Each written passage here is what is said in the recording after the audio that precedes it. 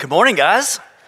Welcome to Journey. For those of you watching online, we are so glad that you are with us online today. Those of you in the house, you guys are looking good.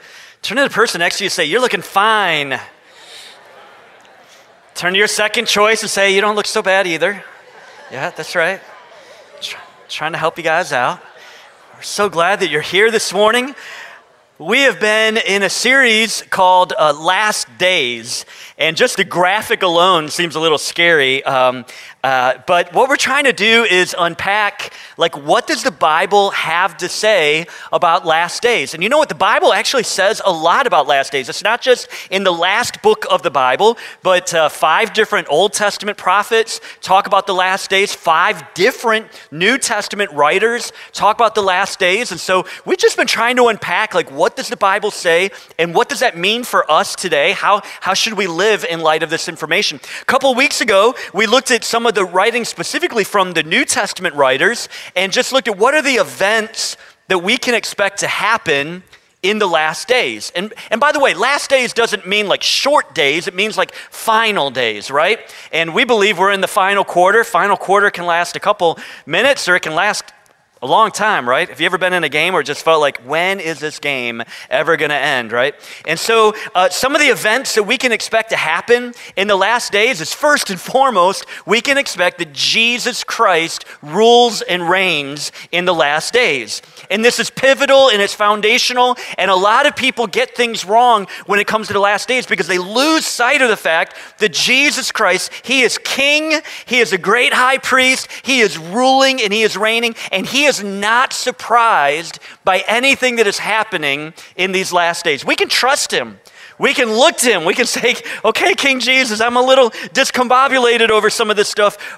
Are you still reigning?" And He's, "Yep, I'm still ruling. I'm still reigning." He's seated on the throne. The second thing that we can expect in the last days, we can expect a move of the Holy Spirit, that the Holy Spirit will be poured out in a powerful way. The prophet Joel in the Old Testament prophesied about this. Peter read Joel's prophecy and declared that prophecy. And we can expect in the last days, "I will pour out my Spirit," says the Lord. And so one of the things we should be expecting, we should be praying for, is an outpouring of the Holy Spirit, saying, "Holy Spirit, I thank you that you're in me and you're with me. Thank you for that confidence. But God, I want all of the Holy Spirit that you have for me, and not just for me, for our church and for our community and for my family members, that they would experience this outpour of the Holy Spirit." The third thing that we can expect in the last days, or the event that we can expect in the last days, would be a persecution or a tribulation of those who are followers of Christ. We're going to talk a little bit more about that today. And so we can just expect that as we are in the last days, that there's going to be more and more obstacles to the church and to those who are following Jesus. And not just for you being a knucklehead, you being persecuted at work because you're weird and you're a knucklehead, but because of following Christ and being faithful and obedient to His word and to His teachings. We can expect Israel to be harassed and persecuted in the last days. And we've seen that over the years. This isn't a new phenomenon. Anti-Semitism didn't just begin. It's been going on for a while. And we can just expect that that's going to increase, and that's part of the last days. And we can expect that Jesus is going to return in the last days. We talked about that last week, about His return and how's that going to happen and what's it going to look like and when's it going to happen. We can expect the resurrection of believers and creation in the last days. And I can't wait for that. I can't wait for that. And then finally, we can expect the judgment of Christ, that Jesus is the perfect judge. He doesn't make mistakes in His judgments. He doesn't get bribes. He doesn't, he doesn't judge too fiercely, and He doesn't judge too lenient. He is the perfect judge, and one day He will judge, and all will be made right. And I can't wait for that, right? And so here's the thing: is as we've unpacked that, I don't know about you, but some of you in this room grew up in church world where, when you heard about last days, it was always said in a spooky, scary way, right?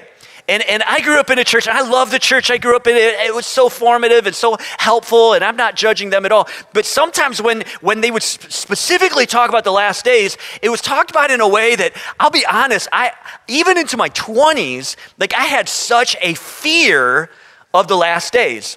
I remember it was just a different culture back then. There was these movies. There was this one movie in particular. I don't think I was supposed to watch it. It was going on in the sanctuary. It's called A Thief in the Night.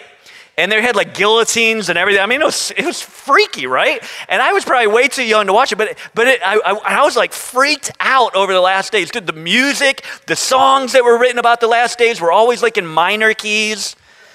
And you're just like, what in the world? In particular, I remember being in a service, and I think it was an evangelist. I don't think it was our pastor, but they were talking about the persecution that was going to happen in the last days. And for some reason, this is just embedded in my mind that he talked about ripping out fingernails. That this is. I don't even know where they got. I mean, I've looked in the Bible. I've never seen that in the Bible, but he was this fascinating. And I remember him talking in detail about that. And I mean, guys, I was in my 20s. And still when a pastor would talk about the last days, the first thing that came to my mind was ripping out fingernails. And so some of you have come from like those kind of cultures and traditions, and for you, you're like, oh goodness, another sermon about the last days. I just want you to know that the posture of the New Testament writers when it comes to the last days is one of, hey, we want you to be informed. We want you to know about this, but this is something that you should be encouraged when you know that this is happening. In fact, Paul, we read this last week, but I just wanted to remind you of this. Paul, when he's writing to the church, the followers of Jesus in Thessalonica, he describes all this stuff that's going to go down, and then he kind of ends that part of his letter by saying, so encourage each other with these words.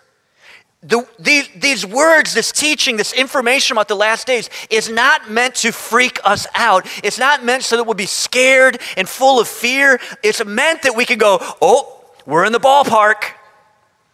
We're in the ballpark. The last day that Jesus is going to make himself known in a powerful way. And I could just have confidence that he's going to do it in his way, and I don't have to have it all figured out, and I don't have to know every detail. Aren't you so glad that that's not incumbent upon you and me having it all figured out? And I'm just so grateful for that. And so we can encourage one another with these words. I love really the end of the last days. I mean, when you get past the rapture and you get past like the marriage supper of the Lamb and you get past like Armageddon and you get past all of that, you get to Revelation 21 and 22, and it describes the new heavens and the new earth. And I just wanted to share with you this part because this is probably my favorite part of the new heavens and new earth. This is in Revelation 21, beginning with verse 4. It says, he, speaking of King Jesus, he will wipe every tear from their eyes, and there will be no more death, and there will be no more sorrow, and there will be no more crying, and there will be no more pain. Listen, there'll be no more abuse. There'll be no more. All these things are gone forever. That's why, this is what I'm looking forward to. And the one sitting on the throne said, look, I am making everything new. And don't we groan like longing for that? That restoration, that renewal, that resurrection? And so that's incredible. But before we get to that perfection that God intends for us, we see also when we see the writings about the last days, particularly in the New Testament, we see the groundwork being laid for all that the Bible has prophesied. And so today I just want to share with you, what is the world going to look like when Jesus comes back? Now, I need to give a disclaimer because some people have different ideas of when. Some people would say, well, no, the world isn't going to look like this before Jesus comes back. It's actually going to happen in just a couple of the years after Jesus comes back. But I'm just saying, in that ballpark of Jesus coming back, what can we expect the world to look like? And I think it's important for us to have this information, to know what Scripture says. Again, not to fill us with fear, but that we can know we're in the ballpark and we can know what God's about to do. Here are a couple things that the world's going to look like when Jesus comes back. Number one, a central leader. There will be a central leader. If you're following along in your notes, and maybe right next to that you want to write down just Antichrist. There will be a central leader. In sharing about Jesus' second coming, Paul gives this insight in 2 Thessalonians chapter 2. He says, for that day will not come until there is a great rebellion against God and the man of lawlessness is revealed. The man of lawlessness, we're going to talk about him in just a second. And the man of lawlessness is revealed. The one who brings destruction. He, this man of lawlessness, will exalt himself and defy everything that people call God and every object of worship. He will even sit in the temple of God claiming that he himself is God. So who is this man of lawlessness? Well, John in 1 John chapter 2, verse 18 says this. He says, "Dear children, the last hour is here. You have heard that the Antichrist is coming." And in the translation I'm reading, Antichrist is actually capitalized, so speaking of a particular individual, that the Antichrist is coming. And already many such Antichrists have appeared. From this we know that the last hour has come. Antichrist doesn't mean like full-blown, like opposed to. Anti means instead of. So his Antichrist isn't going to come on the scene and be like flipping the bird at Jesus. You know, he's not going to come in with "I hate Jesus" like t-shirts and stuff. I mean, maybe. But anti really is going to be, "I am here, the one you've been looking for," like putting himself in the place of Jesus. The Antichrist, according to Scripture, will be a global leader who will rise up and out of calamity. He will be empowered by Satan. This is very clear in some of the passages in the book of Revelation, and will bring a short-lived peace and a sense of amazement to the world. Most likely, he'll be the one to finally broker peace in the Middle East, and it will just seem like, whoo, we've been looking for someone to step into this place. This leader will be incredibly charismatic and appealing. In Revelation, John refers to him as the beast. And before we get into the book of Revelation, we have to understand there's a lot of symbolism in the book of Revelation, okay? And we just have to realize that you have John who's being given a revelation of Jesus Christ. I mean, that's what the book of Revelation is all about. It's really about the revelation of Jesus. I'm gonna go off on a side real quick, okay? I have a pet peeve. My pet peeve is when I hear pastors or church leaders and they're quoting from the book of Revelation and they put an S at the end of Revelation. Okay, if you've been around Journey, you know this is my pet peeve. It's not in the Bible, look it up for yourself. It's not revelations, plural. It's revelation, singular, because the book of Revelation is the singular revelation of Jesus Christ. It's not the revelation of Antichrist or all these other things. It's the revelation of Jesus, okay? And all these other things, they're just side characters in the story. The main hero of the story is Jesus, ruling and reigning and ultimately setting up the new heavens and the new earth, and his presence being all-encompassing. Okay, that was just my little aside. So in the book of Revelation, you see a lot of different imagery, and it can be a little bit confusing. It's John who 2,000 years ago is given this picture of the future, and he's trying to describe it in ancient language to his generation. And so we come across and we go, what in the world is all this about? So let me get it. Revelation 13, verse 4. It says, "They worship the dragon," and the dragon is a person. The dragon isn't a dragon. Puff the magic dragon. The dragon is symbolism for what we would almost call like the high priest or the communications director of the Antichrist.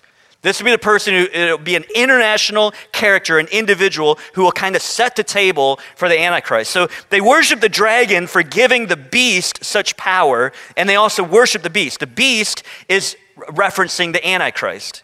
It's the language that John in the book of Revelation uses. "Who is as great as the beast?" they exclaimed. "Who is able to fight against him?" And so we should just know that when Jesus comes back, the world is going to look like, first of all, a central leader, this Antichrist. And I'm just going to say, and this is the part where I'm putting on the Ken hat, okay? I'm taking off the pastor hat, and this is my opinion, okay? Which means you have every right to argue with my opinion. And I could be wrong. So everybody cool with this? This is why I'm a little fearful, Ken, not the Bible, I'm a little fearful about leaders gaining too much power. And part of this is I love American history. I love going back to the founding fathers. And when they set up this democratic republic, they set it up intentionally, a lot out of their past history with the King of England. They set it up going, we want three balanced branches of power: the executive, the legislative, the judicial. And so for really the first 100 years or so of America, the president didn't have the kind of power that the president has today. This is really a modern invention. It started with Abraham Lincoln, and then it's just intensified to the level now where our president just has Again, this is just me. You guys are looking at me. This is just me, my political. I just am weary of anybody. I don't care if they have an R in front of their name, a D in front of their name, an I in front of their name, whatever the newest, greatest political parties that are going to emerge in front of their name. I'm just weary of anybody who starts to have too much power. And I'm also always afraid of Christians trying to get a seat at that table of power and becoming intoxicated by political power. I think we need Christians in politics. I'm not against that at all. I just think we got to be careful when we become too enamored by singular individuals within politics. Just my opinion. You don't have to agree with me, because I think what it does is it's paving the way for this individual who's going to be a global leader. And I just think as followers of Jesus, we just need to be alert. We need to be clear-minded. We need to be paying attention to this stuff. Even 20 years ago, I think back to, early 2000s, but even in the 90s, it was hard to imagine that someday there could be a worldwide leader. But over the past couple of years, we've seen a shifting in institutions, and there's been a gradual acceptance of sovereign nations like the United States of America acquiescing to a centralized rule. It is not far-fetched to think that very quickly there could be someone who would step into the global stage, and that even sovereign nations like the United States would say, yes, we will allow you to rule us. Be careful of charismatic leaders who, okay, we'll just end there. I'll say things that aren't in my notes, and I'll get in trouble and be looking for a new job. So, number one, the world will look like when Jesus comes back, there will be a central leader. Number two, we can expect a central currency. A central currency. Currency is a word for money, okay? Moolah. Turn to the person next to you and say, bling, bling. Yeah, that's what we're talking about. We're talking about moolah. We're talking about money, right? There'll be a central. So in a world that has the dollar and the euro and the yen and all sorts of different currencies, that there will be a centralized currency. Look at Revelation 13. We were just in Revelation 13, so we're a few verses later. In verse 16, he, the beast, the Antichrist, required everyone, small and great, rich and poor, free and slave, to be given a mark on the right hand or on the forehead. And no one could buy or sell anything without that mark, which was either the name of the beast or the number representing his name. Wisdom is needed here.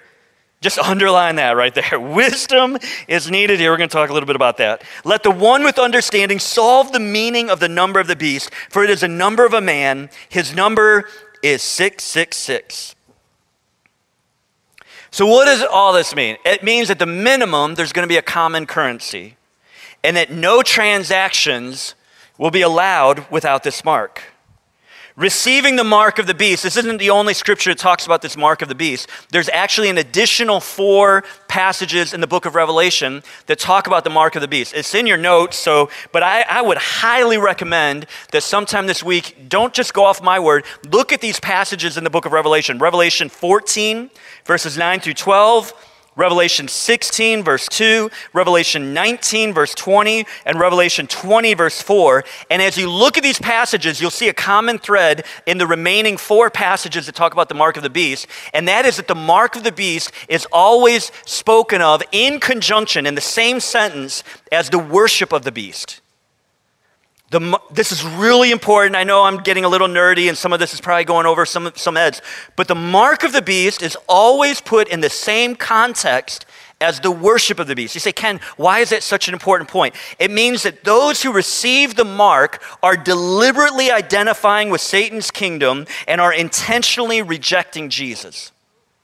Okay, why is that important? A fully surrendered follower of Jesus cannot accidentally receive the mark of the beast. I cannot say this strongly enough. There's so many people who, and depending on who you listen to and whatever YouTuber or whatever social media person, this is the mark of the beast, this is the mark of the beast, no, over here is the mark of the beast. Oh, Grandma Hilda, you just accidentally got the mark of the beast. You didn't even know it, right? Listen, I know I'm being a little facetious, but there's 5 passages that talk about the mark of the beast. 4 of them specifically link the mark of the beast with the worship of the beast. If you are worshiping King Jesus, and if you are in the Word of God, and you're saying every day, Holy Spirit, would you lead me? I want to keep in step with you today, Holy Spirit. You will not accidentally get the mark of the beast. okay? You can disagree with me, and I'd love to have conversations about this, so you won't hurt my feelings to say, I don't agree with you. I mean, don't do it. That would be awkward in the middle of the sermon, but we can have conversations about this. Followers of Jesus who have accepted Christ as their Lord and who are continuing to follow him, Colossians chapter 2, verse 6, will not be deceived. This is why we as followers of Jesus, I know you hear it, and you just go, oh, come on, Ken, why do you always say this? This is why we've got to be in Scripture. This is why we've got to be reading Scripture and studying Scripture. And I encourage you to not just read a verse of the day, but to read through books of the Bible, like from start to finish. Start in the New Testament. Start with the Gospels. Read the New Testament. Get the Word of God inside of you so that when something comes that is from the enemy, you go, oh, that's not Jesus. That's not Bible. That's not Scripture. But this paranoia that I'm going to accidentally get the mark of the beast without knowing it, oh man, I just got the new iPhone 14. Is that the mark of the beast? Okay. I don't know what the mark of the beast is, but it is logical and conceivable that it's coming. And I believe that God will give us revelation, knowledge, and wisdom when the time is right. And I know that verse 18 says, wisdom is needed here. Let the one with understanding solve the meaning of the number of the beast. Christians historically have gotten their panties in a wad over this, trying to figure out who is this, right? And back in the early 80s, I remember a group of people that they had taken this name and arranged the letters just right, and have found that this name equaled 666, and the name was Ronald Reagan. And Ronald Reagan's been dead for a while, and I don't think he was the Antichrist. Okay? I remember, I'm not making this stuff up. I remember for a while Elton John was the Antichrist. Okay? And the Rocket Man himself. So here's why I'm saying this. I believe that when the time is right, if we are in the Word of God and we're remaining in Christ and the Word of God is in us, that in the moment that the Holy Spirit, He will give us revelation, knowledge, and wisdom to know what this all means. And we can rest. We don't have to be afraid. We don't have to be fearful. We just need to be in the Word. And when the time is right, relying on the Holy Spirit, that the Holy Spirit doesn't just want to generally lead your life. This is so key. The Holy Spirit doesn't just want to generally lead your life. He wants to specifically lead your life. In Scripture, Paul would be about to go to a location, and he would hear the Holy Spirit say, don't go there. Be like, but I'm supposed to go there. Nope, don't go there. And then he would get a dream and he'd say, go here instead. Like, the Holy Spirit doesn't just want to generally lead your life. He wants to, if you will lean into him, he will specifically lead your life. You will hear the voice of the Spirit saying, do not. And you will hear the voice of the Holy Spirit saying, do. And you can rely on him.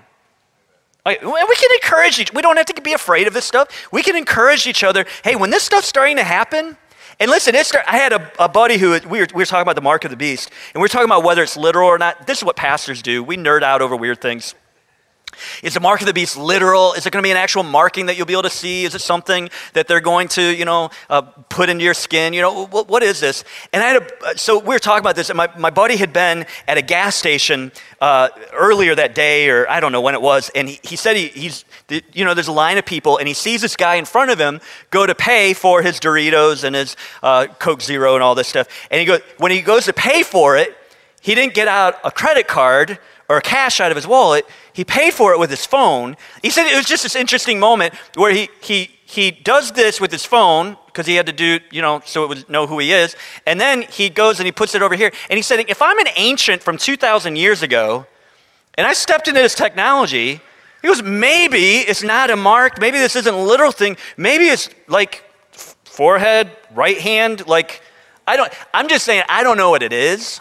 By the way, you don't need to now throw away all of your iPhones, because of that. Or if you're going, just donate it to the youth group, and the students will do marvelous things with those. But we just, for us to try to figure out what this is, sometimes is a little bit fool's errand. Number 3, we can expect a central enemy. There will be a central enemy, and we've talked a lot about this over the last couple of weeks, but the central enemy will be those who profess Christ. Those who profess Christ increasingly in this world culture that is being developed, this political culture of the Antichrist, where there's this centralized currency, you can expect that those who profess Christ will increasingly be the enemy. And I don't mean because we're being weird. I mean because of being faithful and obedient to Scripture, we will be considered the enemy. Revelation 14 verse 13 says, "And I heard a voice from heaven saying, write this down. Blessed are those who die in the Lord from now on. Yes, says the Spirit, they are blessed indeed, for they will rest from their hard work, for their good deeds follow them." Martyrdom and persecution for people who believe in Jesus will be at an all-time high.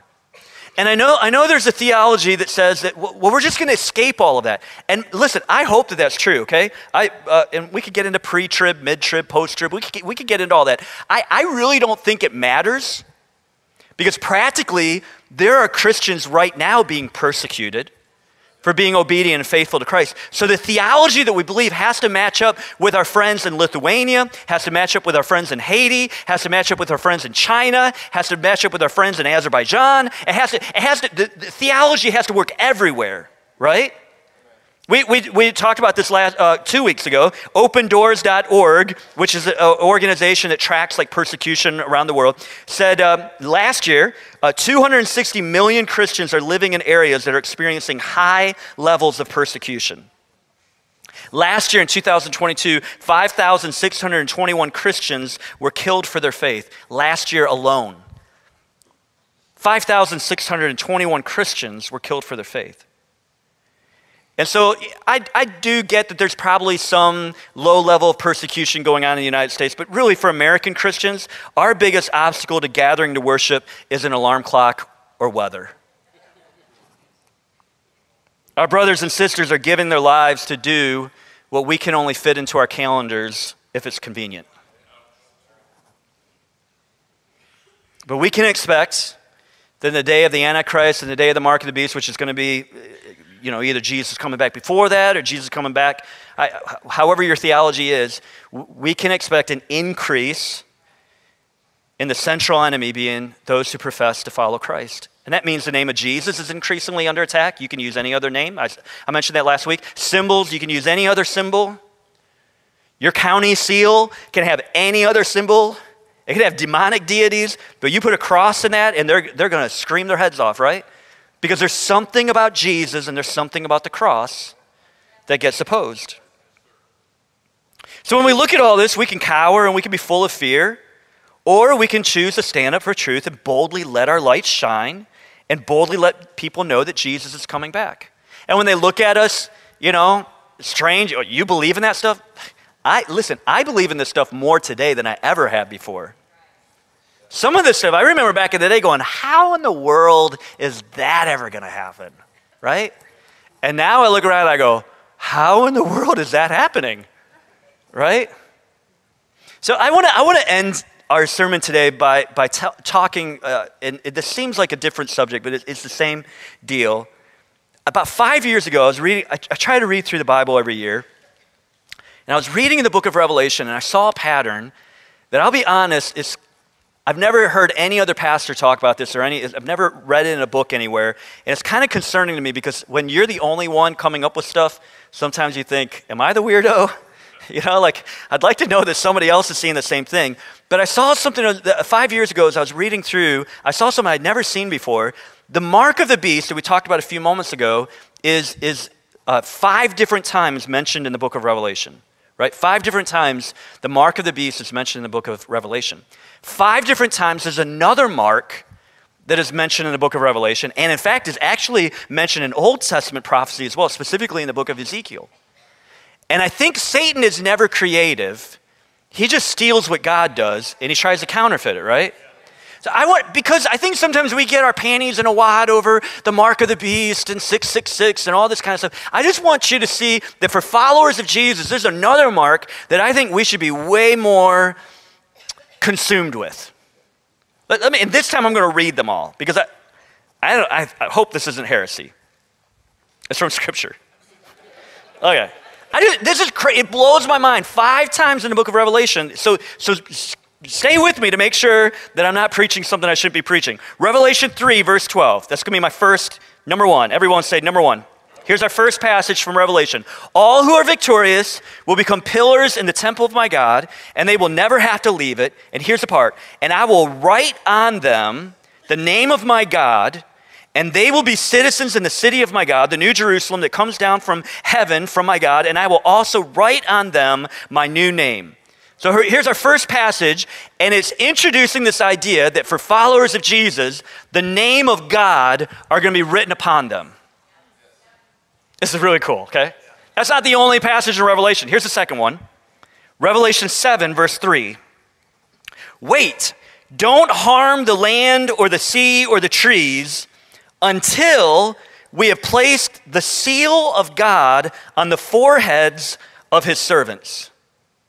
So the second time in the book of Revelation, we see this idea of a marking. In this passage, it's actually called a seal. The seal in the ancient world was a tool or ring that stamped an owner's mark of identification on something. God's seal on a person identifies that person as belonging to God and under his care. So we have a second time in the book of Revelation that there's this idea of being marked, and this time, this idea of being sealed with the identification of God. That I'm no longer who I used to be, I now belong to God. I am the possession of God. It's really cool. Okay, here's a third passage. Everybody say 3. Revelation 9, verse 4. The locusts, these were not just normal locusts, these were like supernatural, like crazy whacked out locusts. The locusts were told not to harm the grass or plants or trees, but only the people who did not have the seal of God, where? On their foreheads. And this whacked. Some of you are like, this is so weird. Okay, number 4. This is the fourth passage. Revelation 14, verse 1. Then I saw the Lamb standing on Mount Zion, and with him were 144,000 who had his name and his Father's name written on their foreheads. And here's the fifth one, Revelation 22, verses 3 through 4. No longer will there be a curse upon anything, for the throne of God and of the Lamb will be there, and his servants will worship him, and they will see his face, and his name will be written on their foreheads. I said, Kent, you really seem excited about this. I'm glad you're so passionate. I just think it's crazy that 5 times you see the mark of the beast in the book of Revelation, and 5 times you see this marking, the seal, this name that's written on the forehead, and I just think, you know what, which one am I going to be consumed with? I just want to make sure that I'm walking in the identity of Jesus Christ. I just want his name written on me. Now, here's what I'm not saying, okay? Because this would really freak out your family at the Thanksgiving dinner when you come walking in the doors with like Elohim like written on your forehead, you know? Like, you don't need to go to a tattoo artist. You don't need, that would be really, I will be disappointed if next week you come walking through the doors with Yahweh, Adonai, you know, like written across your forehead. That's not, it's, again, I don't know that it's literal, just like I don't know that the mark of the beast is literal, but what it does mean is my identity has changed, and it's not just my identity has changed in my eyes, my identity has changed most of all in my Heavenly Father's eyes. That when he sees Ken, he doesn't see the knucklehead who struggles with sin and temptation and all this stuff. That when he sees Ken, he sees the righteousness of Jesus Christ. And my identity is not all these other things. My identity is I belong to King Jesus. And I think if the church, if we could get this and just say, listen, this is what I'm pursuing. I'm not giving my attention to all these other things. I want to be informed. I want to know what the Word of God has to say. I need to do that. But sometimes in our focus of things, we begin to worship those things. You know what I mean? Like there was this movement a while back about demons. You know, demons are like everywhere. So the people would walk and I wonder if there's a demon behind that bush, you know? And I'm like, I think you're giving the demons a little too much attention. I think you're on the verge of worshiping them. That's what worship is giving attention to something, right? So I'm just saying, like, instead of like, ooh, is so-and-so the Antichrist? Is Barack Obama the Antichrist? Is Donald Trump the Antichrist? Joe Biden, if he's alive, is he the Antichrist? You know, sorry, shouldn't go there, right? Like instead of like being like, what if we just say, instead of going through all that, like, why don't we just, sorry, don't send me, I know, I should not go there, okay. Anyhow, that wasn't in my notes. What is the focus of our attention, right? increasingly, I just find myself saying, I don't know about all this stuff. I was talking to someone after the first service. I said, I've been a pastor. It'll be 25 years, like in January, that I've been preaching almost every week.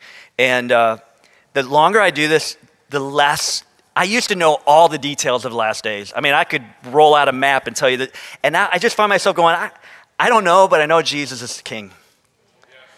I know he's king. I know there's all these other details. I don't know how they're going to happen, pre, post, mid. Okay, I just know Jesus is king, and I'm looking toward him. And more than anything in this world, I want his name written on me.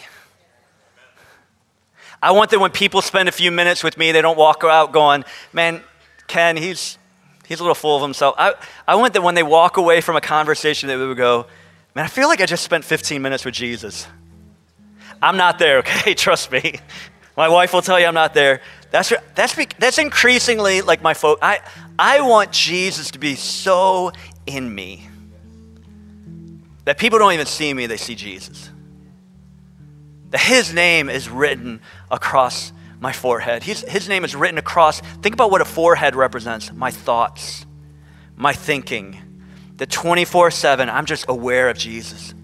I'm just walking through and I'm doing this stuff. I got responsibilities. I'm doing the things. I'm cleaning, doing the laundry but his name is written on my forehead. Thinking about him. How can I love him? How can I serve him? How can I represent him to the people around me? Listen, the last days, I believe we're in the last days. I don't think we need to be fearful. I don't think when you think of last days, you need to think about fingernails being ripped out and weird things like that. I think when we think about the last days, we should go, yeah, we're in the final quarter. I already know who wins. And I'm aligning myself with him every day, actually, actively following him, not just for an hour and 15 minutes on a Sunday morning. I'm actually actively following him. I'm in his word, because the more I'm in his word, I can spot out the stuff that I go, see, I don't know about that over there. That doesn't seem Jesus, right? I want to be so in his word that I can notice a counterfeit. I can notice a fake. I want that for you. I want that for all of us. Would you stand to your feet this morning? I'm just going to ask you as you're standing, would you just close your eyes and bow your heads? Not because we're going to do anything weird, but I just want to give the room a little bit of privacy. I would be remiss, in talking about this. I would be a horrible pastor if I didn't recognize there's probably some of you in this room who you don't know Jesus as your Lord and Savior. And I'm not asking you to get it. I'm not asking, do you have it all figured out? Do you understand how it all works? I don't always have it all figured out and understand how it all works. But I'm just asking, if you come to a place of humbling yourself and recognizing my way isn't working, and I'm broken and I'm helpless and I'm powerless, and even beyond the fact that I'm a mistaker, that I make mistakes, I'm a sinner. That I've sinned against God. I've been greedy, I've been selfish, I've been jealous, I've been envious. And because of that, there's this rift between me and God. The only way that chasm can be bridged is through Jesus, only through Jesus' death, only through his resurrection, that when he died on the cross, he took the curse of my sin upon himself. He took the punishment that I deserve upon himself. And that is reaching out to Jesus and saying, Jesus, have mercy on me. I've sinned against you. That he can bring cleansing and forgiveness, that he can make me right with God and give me peace with God, that I don't have to fear all this other stuff. He will empower me by his Spirit to increasingly be able to do the things that he's called me to do, to say the things that he wants me to say, to go to the places that he wants me to go, to stay away from the places he wants me to stay. He will increasingly give me the power to do that. So if you're here today and you have not asked Jesus to come into your heart, I want you to have that moment today to be able to do that. That you can know in the moment that you ask Jesus into your heart that he adopts you into his family, that you've received his grace. He wants to seal you with his Holy Spirit, that you don't have to fear what's coming down the pipe. That you can have an assurance that I am in Christ and he is in me, that I am in alignment with him. So with no one looking around, I'm not going to embarrass you. I'm not going to have you step out. We're not going to have everyone turn around and look at you. In fact, we're having baptisms January 7th, I think is our next baptism. That's where we go public with our faith. If that's you and you're here and you say, Ken, I'm not ready for all this stuff that's going down. I haven't asked Jesus to be the master and leader of my life. Or maybe I did that years ago, but Jesus has not been front and center in my life. I've been leading my life myself. I need him to be calling the shots to my life. I need his forgiveness. If that's you, would you just raise your hand? I want to pray with you this morning. Yeah, I see you. I see you. I see you there. I see you back there. After you've raised your hand and I've acknowledged you, you can lower it. Anybody else? I just want to pray for you. Anybody else in the room? Yeah, I see you. I see you right there. Yep. I see you back there. Yeah.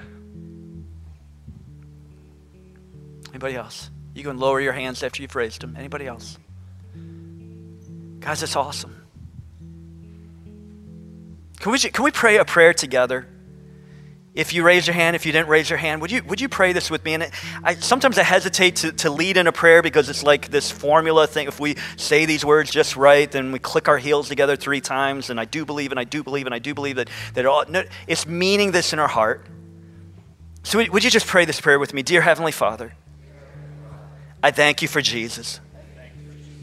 I believe that Jesus died on the cross and rose from the grave for my sin. I believe Jesus is the Son of God, that he is exalted, that he is ruling right now. Come into my life. Forgive me. Empower me to do what you want me to do. Thank you for adopting me. Thank you for helping me follow you. In Jesus' name, amen. Can I just pray over you? Father, I thank you. I saw so many raise their hands a moment ago. God, I pray in the name of Jesus that you would do something inside of them right now. Whether they feel anything or not, we're not led by feelings, but God, that you would do something inside of them that they would just know that they've chosen the right way. Would you seal them by the power of your Spirit? Would you give them the strength and empowerment to continue to follow after you? And God, I pray for everybody in this room who would say, I'm a follower of Jesus. God, there's a lot of us in this room who we've been following you for years, and the last days fill us with such fear. God, I pray that increasingly we would not be filled with fear, we would be filled with expectation. We would be filled with responsibility to share with others the news that we have heard before it's too late. We pray these things in Jesus' name. Amen. Hey, before you move, couple things. If you raise your hand, in fact, I'm going to ask our prayer partners to come up right now. We didn't have prayer earlier for those who, I know Thanksgiving is such, we didn't get to talk about this, but Thanksgiving is such a hard time. I was talking to a friend right before service, and it's so difficult this time of the year. I just want you to know, if you came in with a heavy heart, it may have nothing to do, like you're saved, you love Jesus, but you just need someone to pray with you before you go out into having Thanksgiving with weird Uncle Eddie, and if your name's Eddie, I apologize. But some of you just need that. We would love to pray with you. If you raised your hand a moment ago, we would love to pray with you and just rejoice with you and celebrate the move that you made. In fact, if you raised your hand a moment ago, Pastor Aaron talked earlier about the blue Connect card. On that blue Connect card at the very bottom, would you just mark, I'm starting a relationship with Jesus, or I'm reaffirming? That way we can come alongside you and just celebrate and coach you and give you some tools to help you as you follow Christ. And then make sure the rest of you get those Connect cards as well. I think we got, I see Marie back there, and Claude as well. Good looking people with the white buckets. You can stick those cards in the bucket as you leave. Hey, have a great Thanksgiving. Some of you are traveling in the next few days. We're praying safe travels for you, that you would have a great week, that you would come back rested and ready for what God has for you. God bless you guys. See you later.